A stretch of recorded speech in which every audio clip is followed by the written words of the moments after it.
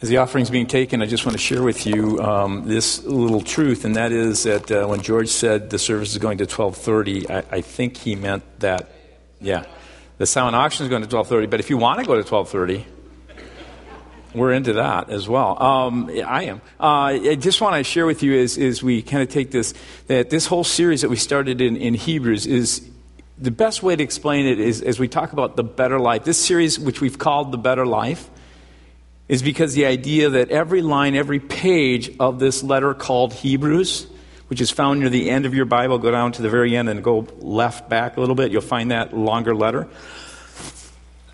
You'll find that in every line, every page, Jesus is better in every way. That's his point. And so last week I was trying to make that point by just letting you know the structure of the book and going through the book and the idea that there are signs, there are shadows that point to a substance. There's this idea of words, in a sense, symbols that point to a reality. And I was trying to get us to understand that what was happening with the people there is they were holding on to the sign rather than moving into the actual reality. It'd be like if you come and you're driving and you're going to, excuse me, and you're going to like Dallas, and all of a sudden you get to the sign that says Dallas 400 miles or so to go, and you stop and say, this is great, let's stay, we're at Dallas. And everyone, no. Dallas, the actual Dallas you want to go, and it's still a bit further. It's still out that way. And it'd be silly to stop at the sign. And I think that's what he's saying. So I was trying to help you understand it last week by, getting you to taste what would it be like if you had French silk pie, and I gave one out, and people were somewhat excited about getting a piece of French silk pie. I asked about sea salt caramel coffee. Anybody want? And a few people raised their hands and gave that out. And then I asked how many wanted a bag of $100 bills. And it was amazing how you responded and said, I want that. Well, the message is that he's saying is the prophets were good, but Jesus is better. The angels, the messengers of God are good, but Jesus is better. Moses, as an advocate, mediator, he's good, but Jesus is better. And that's what we're going to be looking at throughout this passage of Scripture over and over again. He says Jesus is the real deal. Don't stop. Don't stop at the sign, the symbol. Don't stop at the shadow, because there's something of substance. There's reality. There's actuality. It's ahead. And that's why I had you think about that. So I thought this week, let's just make it real again. Because it's the idea is Jesus is a real deal. So you need to kind of understand that's what you're called as believers to do, is to be experiencing what's real. So think about how many like red licorice. Just raise your hand if you like red licorice. Okay, if you like red licorice, and you like the taste of it, can you taste it in your mouth? Get one of those little strings like Twizzlers. What's better than just thinking about it? It's actually having it. Would you like this? Now, it's fine with me if I make noise and open it and share it with other people, because the whole idea is that it tastes good, and there might be some others around you, and it's a little bit of sacrifice to give it away because you don't get the whole package. But that's really what we're talking about when we talk about the Christian faith, because in the Christian faith, there's a sense that you live this out, and as it spills out, people might go, I want a little of that. I want that substance. I want the reality. I want the actuality, what it means to live in the experience of the goodness of God. And so as we go through this whole message, you're going to hear again and again, there will be these warnings, 7 warnings, but in this process, he's going to say, this is better. Jesus is better than what was past, what was then. Don't settle for what is less. And so often, folks, I'm not talking about Old Testament stuff. I'm talking about the fact that we settle in life for less than what God intends. And it's real possible to kind of forget about that and to not move forward. So I'm going to ask you to stand. If you'd stand, it's about better brothers and sisters and that kind of idea today as we look at this message. And so I want you to hear the Word of God. Partially, I want you to stand because you've been sitting so long. So, you can, if you want to move and something like that, when I read the Word of God, that won't be irreverent. But he writes in chapter 2, verse 5, it is not to angels that he has subjected the world to come about which we are speaking, but there is a place where someone has testified. What is mankind that you are mindful of them? A son of man that you care for him? You made them a little lower than the angels. You crowned them with glory and honor and put everything under their feet. In putting everything under them, God left nothing that is not subject to them. Yet at the present, we do not see everything subject to them. But we do see Jesus, who is made a little lower than the angels for a little while, now crowned with glory and honor because he suffered death so that by the grace of God he might taste death for everyone. In bringing many sons and daughters to glory, it was fitting that God, for whom through whom everything exists, should make the pioneer of their salvation perfect through suffering, through what he suffered. Both the one who makes people holy and those who are made holy are of the same family. So Jesus is not ashamed to call them brothers and sisters. He says, I will declare your name to my brothers and sisters. In the assembly, I will sing your praises. And again, I will put my trust in him. And again, he says, here am I and the children God has given me. Since the children have flesh and blood, he too shared in their humanity, so that by his death he may break the power of him who holds the power of death, that is, the devil, and to free those who all their lives were held slavery by their fear of death. For surely it is not the angels he helps, but Abraham's descendants. For this reason he had to be made like them, fully human in every way, in order that he might become a merciful and high priest in service to God, and that he might make atonement for the sins of the people. Because he himself suffered when he was tempted, he is able to help those who are being tempted. Let us pray. Father, we thank you for your Spirit here through worship. We thank you for your presence. Now we ask that you would speak. Holy Spirit, I pray, take the words that you have put in my heart and thoughts, and I pray that you would allow for you, God, to show up in people's hearts and really meet them right where they need. Speak to us, God, we pray. In Jesus' name, amen. Now, so before you turn and sit down, I want you to turn to someone and say, hello, brother or sister, because we're a family here. We're a church family.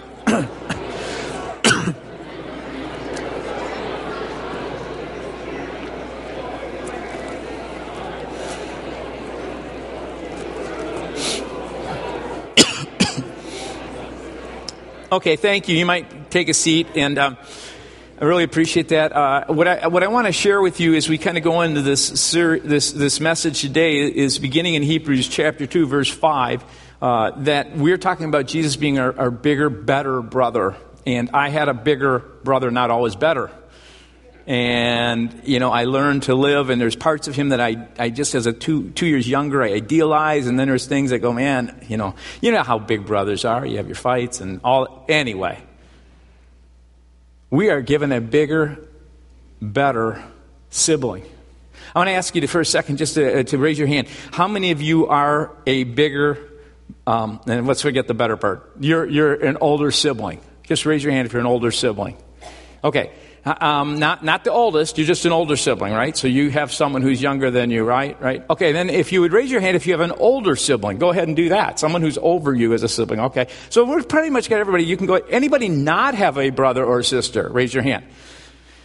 Okay, I feel for you. You at the same time, you got all your parents' love and affection, but you do have a bigger brother. You may not realize it, but you have a bigger brother who cares very much for you. And we're going to talk about that in these verses, and we're going to look at this. It could be a number of ways to look at it, but I think it makes sense to look at this idea of a brother because he talks about being in a family. And there are 5 ways that he is a bigger, better brother for you. And the first one is this, that Jesus, our big brother, as we read through verses 5 through 9, he clears the way and restores us to be who God always intended. Can you imagine having a brother or a sister or someone over to you who was going to clear the way and do all they could to help you become all that you could be? That's what Jesus does. In fact, if you do a quick review of Hebrews chapter 1, you need to kind of do this to catch what's going on here, because he starts talking about in the first 3 verses that there's a better message than the one that came before, because before God spoke in various different ways through prophets.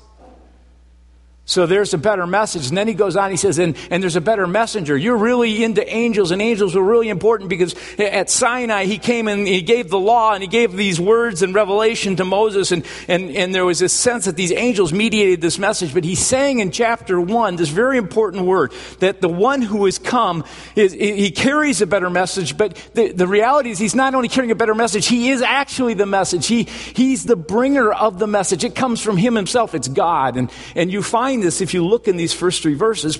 There's 7 quick descriptions of Jesus compared to the past. In those first 3 verses, son, not mere prophet. He's the heir, the one who inherit, not a mere servant. He's the creator, not a mere creation. He's actually the inner radiance of God's glory, not merely one who reflects the glory of God. He's the exact representation of his being. He's not just an image. He's the sustainer, not merely one who is sustained. And then the seventh way, which kind of completes the whole picture, that whole number of completion, 7, perfection, full. He's the full and final sacrifice, not some weekly, monthly, yearly hope of someday being forgiven and set free from that which has enslaved you. And so he begins by talking about Jesus being God, and then he moves into the angels, and he says, guess what? He's not only the better message, but he's actually the messenger himself. He carries the message. He is the message. He is God. He's better than angels. And so he ends in verses 1 through 4 of chapter 2 by saying, if you thought you needed to listen to the word of God that was mediated by these angels, you need to really take account right now, because you are being talked to by God himself, who showed up in flesh and blood. This is not just a better message, but the messenger himself is God. So pay attention. Don't drift. Don't drift from what you've been told. And so you get this kind of warning, and the Jewish mind had this sense that angels were a big deal, which they are. Angels are incredible. Again, like I said last week, if you opened your eyes in the spiritual realm right now, when we were singing, you would see angels. You will see, even as I was speaking, you could see angels coming to people as a message and the word hits their heart, and be speaking, encouraging, and bringing healing and things such as that. That's just the way it works. We don't see it, but it's there.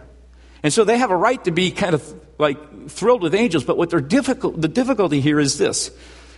How can this Jesus who has come be better than angels? And he set it up. He said he's God, but they're having this struggle. They're having a real difficulty with a paradigm shift. You got to put yourself in their shoes. They are coming from this place, and they're going, but wait a second. Man is lower than the angels. Come on, let's face it. And he's going, no, what I want you to understand, that Jesus is better. He comes as your brother and sister to restore what God had always intended for you and for creation. So that's why he says this. If you look at these verses 5 through verse 9, I believe it is. He says, it is not to angels that he subjected the world to come. Now, I got to just stop on that world to come. It's really important, because the world to come is the future world. It's this idea of heaven, and we think of heaven being out there somewhere. God's way out there someday. When people die, they go to God, and he's up in heaven. He's talking about something the Jewish people knew that the Word of God speaks about. He talks about the world to come is the new heaven and earth, which Revelation speaks about. There's this fact that this earth, and I don't understand it, but the more you get into physics and understanding, it's possible. He's going to take this earth and he's going to renew it to be what it was always meant to be. Praise God. We'll be overwhelmed. He says, so I'm not speaking about that. It's not to angels that he subjected the world to come, about which we are speaking, but there is a place where someone has testified. And then he moves into the Psalm of David. In Psalm 8, David is, with great awe, goes, what is mankind? David was a ruler over what was the then earth, so he's ruling. What is mankind that you're mindful of them? A son of man that you even care about him. You made them a little lower than the angels. You crowned them with glory and honor and put everything under their feet. Not the angels, mankind's feet. In the same way, he said, I just can't believe that you give us a second thought. It's incredible that you even take an interest in us, God. And yet you did make us a little lower than angels. And the idea is that he made us lower than angels for a period of time, just like Jesus, so that he would exalt us to a place next to, in Jesus, right next to the Father. That's amazing. In fact, if you read this, it says, in putting everything under them, God left nothing that is subject to you and to me. We're called to actually rule. We reign as priests, a royal priesthood, it talks about. It's the idea that we reign, that we rule, and we represent God. So where we go, he's restoring us to where we're supposed to be, that we are to live our lives, that he gives us our will so we can choose. He gives us a mind so that we can use it. He gives us all these things of our person. And he's restoring us in relationship to God. He's restoring us in relationship to one another. He's restoring us in relationship to ourselves. He doesn't like it that you live in a sense where you may be hard on yourself and you live in shame. He doesn't like it for the fact that you carry guilt. That's why he came on the cross. He doesn't like it when you have self-hatred and he's restoring. He says, get back to where you're supposed to be. You're to live like Jesus. Even though you don't deserve all that love and all that attention of the Father, but get back to understanding who I've made you to be. Jesus did that for you. And he says, I want you to understand this. I want you to live in this, in putting everything under them. God left nothing to be subject to them. And he's reiterating the truth of David that all is subject to us. We need to understand that. And so he's trying to help this mind go, yeah, Jesus is God. Anybody have trouble with the idea of the incarnation? That's what they're dealing with. Any have trouble with the fact that Jesus is both God and man? And what he's trying to do is to say, here is God who's shown up as man. And in God, in man is God in fullness. And that's why he actually says at one point in verse 14 of chapter 1, the angels, what they're about, they're messengers to help us and to care for us. Can you believe it? They're servants to serve us. And there's a lot of theologians who actually believe that in Genesis, when that whole thing is being revealed and God is showing his plan, is what happens is Satan, who is the one next to God bringing worship and praise of all creation, gets the drift of his plan that he makes these humans out of dust who are going to rule with him, and he's going to bring them to that level. And there's many theologians who believe that the unveiling of that plan was when his pride was so dented and he was so envious and angry that in any way these little dirt balls would rule. And a lot of theologians, many of them will say, and I think it makes perfect sense, it's like the guy who's a CEO, and all his life he's built this company, he's got it running, and it's humming, and it's great, and he's been putting people in charge. He's got a guy right now who's like a senior vice president, and the senior vice president is going, I'm so important, someday I'm going to run this thing. And at one point he says, you know what, I've been training my son, he's been taking places, work over here and there, and eventually he's going to run the place. And the guy goes, you got to be kidding. His pride is dented, he's envious, he's jealous, and so what he does is he never tells anybody, but he goes around and he just destroys the machinery, destroys things. He's sabotaging the glory of God because he can't stand you and me. And Jesus comes to clear the way, to bring us back in his presence. He says, yet we don't see it presently, right? We understand that not everything seems to be subject to mankind. But we do see Jesus, their bigger, better brother, who was made lower than the angels for a little while, and now is crowned with glory and honor because he suffered death, so that by the grace of God, he might taste death for you and me. And I just think about that. Our better, bigger brother, Jesus, did what we couldn't do. He cleared the way. He restored us, and he's promoting us, moving us more fully into who we're supposed to be. That's part of what this life is about. The more we follow the way of Jesus, the more the way of Jesus gets inside us, the more the way of Jesus begins to restore us and bring us back to what he's always intended. I don't know. Have you had a bigger brother or sister clear the way for you? This might make this a little bit more real. Anybody have that kind of thing happen? Because I did. I had an older brother, 2 years older, who what I call broke the hair barrier. Now, if you're younger in that generation, this won't make sense to you. But you have to understand, there came at one point in my life when I was younger, there was this bell-bottomed kind of polka-dotted shirt hippie generation. Anybody remember that generation? And what is really funny is back in the 60s, you had the groups like the Beatles and the Rolling Stones and the Mamas and the Papas and Paul Revere and the Raiders and the Turtles and the Monkees. Very tame names compared to the names today, right, of bands. But they came off, and the Beatles come from Europe, and it's this big thing, and they're wearing suits and ties.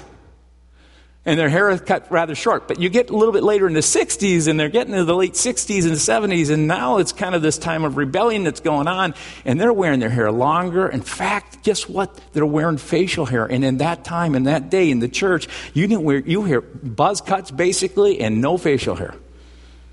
And if you did, I look at some of you who have facial hair, you're sinners. I don't know why in the world you're doing this. I had a hard time understanding it as a kid growing up. In 7th grade, I'm being told that you can't have facial hair and mustache beards aren't right, and these hippie guys who are wearing their hair down like this. And I go look at the pictures of the saints of the old that were up on, and they had beards and mustaches and weird mustaches and hair that flowed down to here. And I go, what's going on?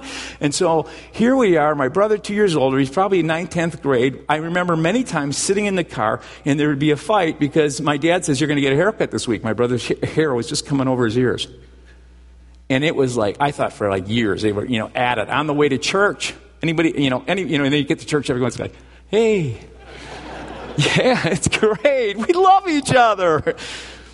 Steam coming out of your ears, and my brother broke the hair barrier so that he cleared the way so that I could look like this. There you go. Yeah, it's called the wraparound hair look or the helmet head. Please take that down. I don't want that going anywhere. We'll destroy that. But you know what? The whole idea was I didn't have to suffer a bit because he did all the suffering for me. He cleared the way.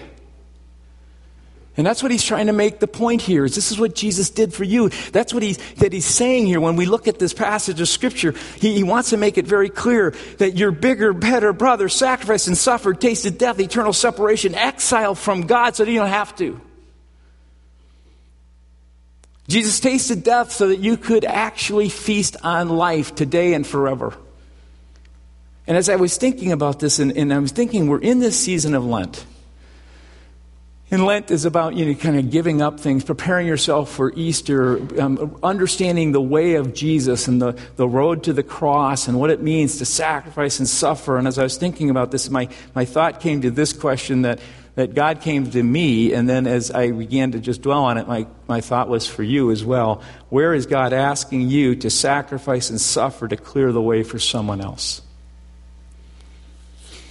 It probably won't be the hair barrier, right?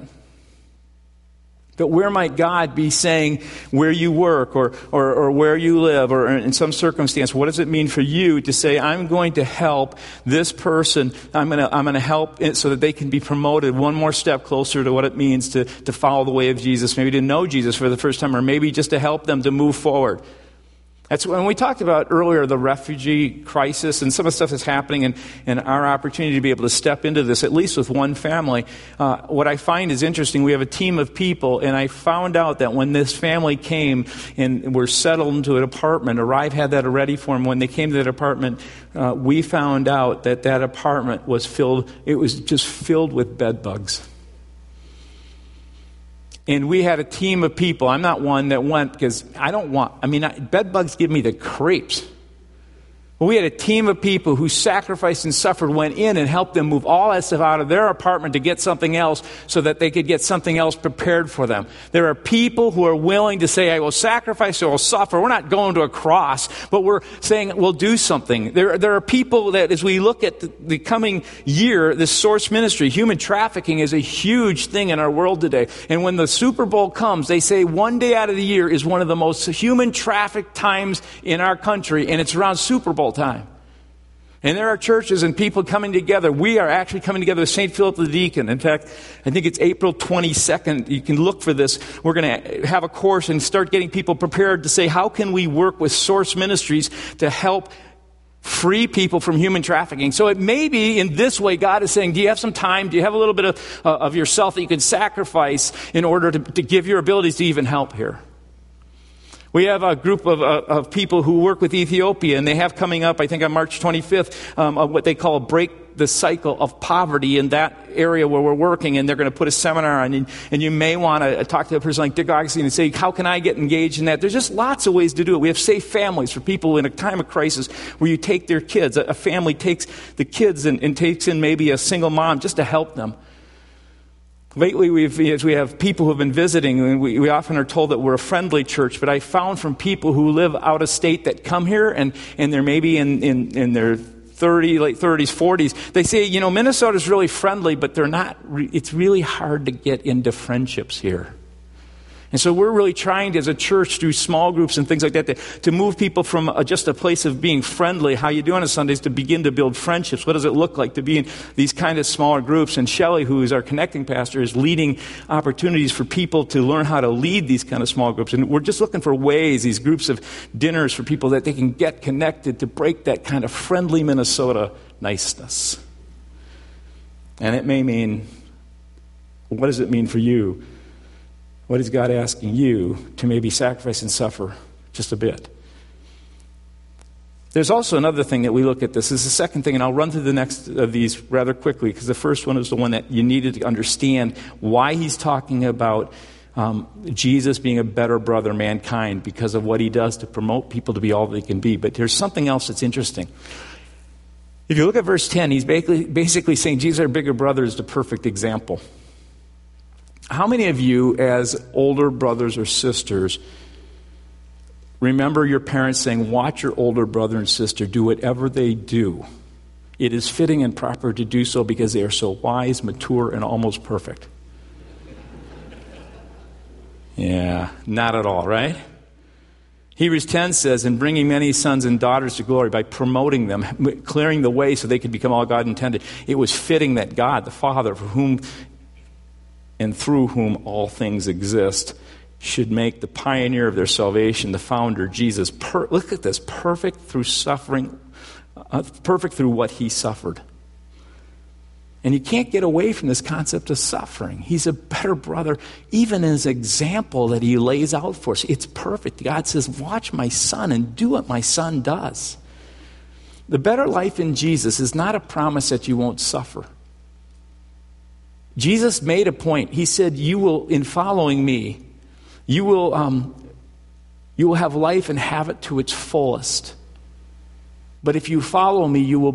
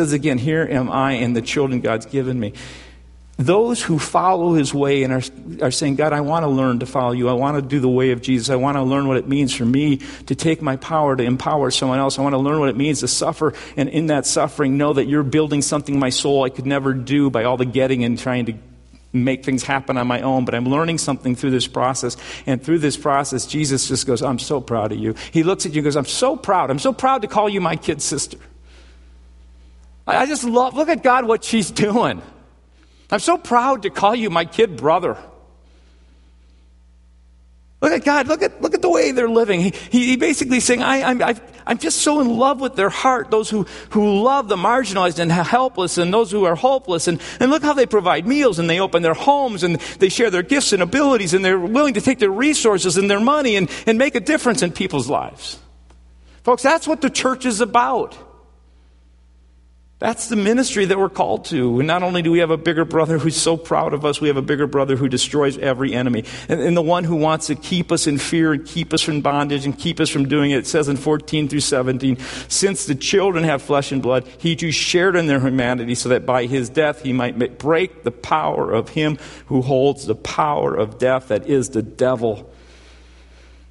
Jesus became flesh and blood, he says, specifically in this, to help people of flesh and blood. Not the angels, he says, but Abraham's descendants, if you look down into verse 16. Not only that, Jesus came to break the power of Satan, who holds the power of death. The consequence is that every one of us at some point has committed idolatry. We've turned our eyes away from God, and as a result of that, we are told that in our idolatry, that's called sin, and it's in sin that we make ourselves slaves to whatever we're making idol. So if one of your idols, let's just say you're really struggling with lust, and one of your idols become the fact that lust begins to control your heart. You see what I mean? You give yourself over to that, and as a result of that, it puts you in exile. It separates you. It makes you a little bit separate from God. And God saying, and Jesus says, guess what? The power of the enemy has been broken. The fear of death is done. When you sin, whenever you do that, you don't have to stay in the power and the grip of that. You can, in repentance, just turn and say, God, thank you so much. You broke that power. I don't have to worship that anymore. I don't have to feel guilty until you accept me. I don't have to live in shame. I can stand in your love and your goodness. And that's what your bigger brother did. Every enemy he destroyed. And the words here is interesting. He said Jesus became one of us so that he would make us one with God. That's what it says in this. This idea of atonement is a word that's used here, which may mean easy to say is at one meant. Oh, I'm so into this, and I look at the clock and I go, I'm done. We did say 12:30, right? There's just the last thing is that Jesus understands this completely. Every temptation you have experienced, he has experienced. And I'll just say this, and then we're going to show this video, and then I think I'll just come up and close, if that's okay. You are more than likely going to be tempted to not forgive. You're going to be tempted in so many ways, but Jesus, because he was tempted, understands you fully. He understands you fully. And he knows this temptation. And yet, if you're willing to say, God, in the midst of this, I open my heart and I'm going to take a step towards you, not away from you, he will begin to move in you to bring about real change. So I'm going to ask you to watch this video because I think it's an incredible story that just helps exemplify this, and then I'll close in prayer. We end this week with a lesson in forgiveness from Steve Hartman on the road. It all went down on this block in Benton Harbor, Michigan. Back in 2005, Jamel McGee says he was minding his own business when a police officer accused him of and arrested him for dealing drugs. You saying the officer made it up? Yeah, it was all made up. Of course, a lot of accused men make that claim, but not many arresting officers agree. So you phonied the report? I did. I falsified the report. This is former Benton Harbor police officer Andrew Collins. Were you just trying to chalk up an arrest?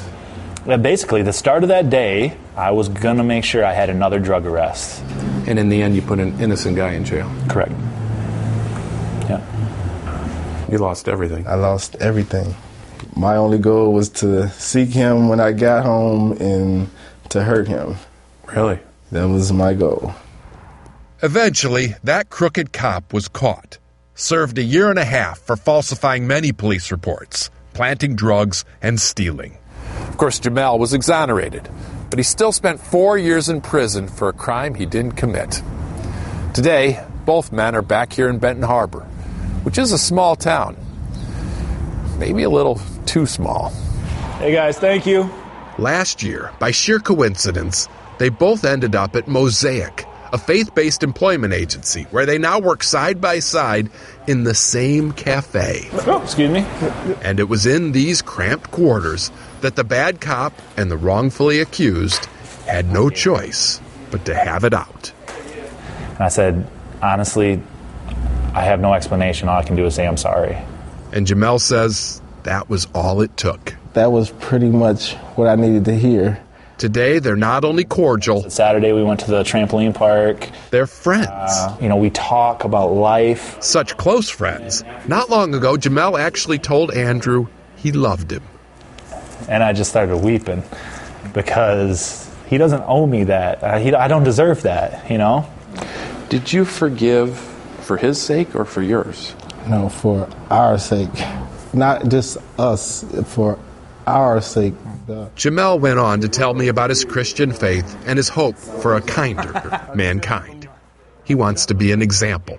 So now he and Andrew give speeches together about the importance of forgiveness and redemption. I'll grab this, we'll set it over there.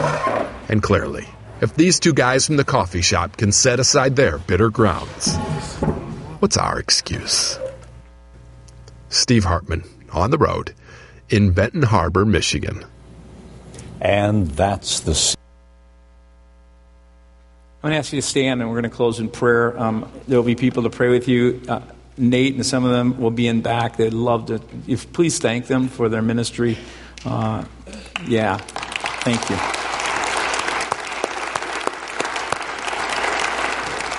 Let's pray together. Father, we just would say that those words, what's our excuse?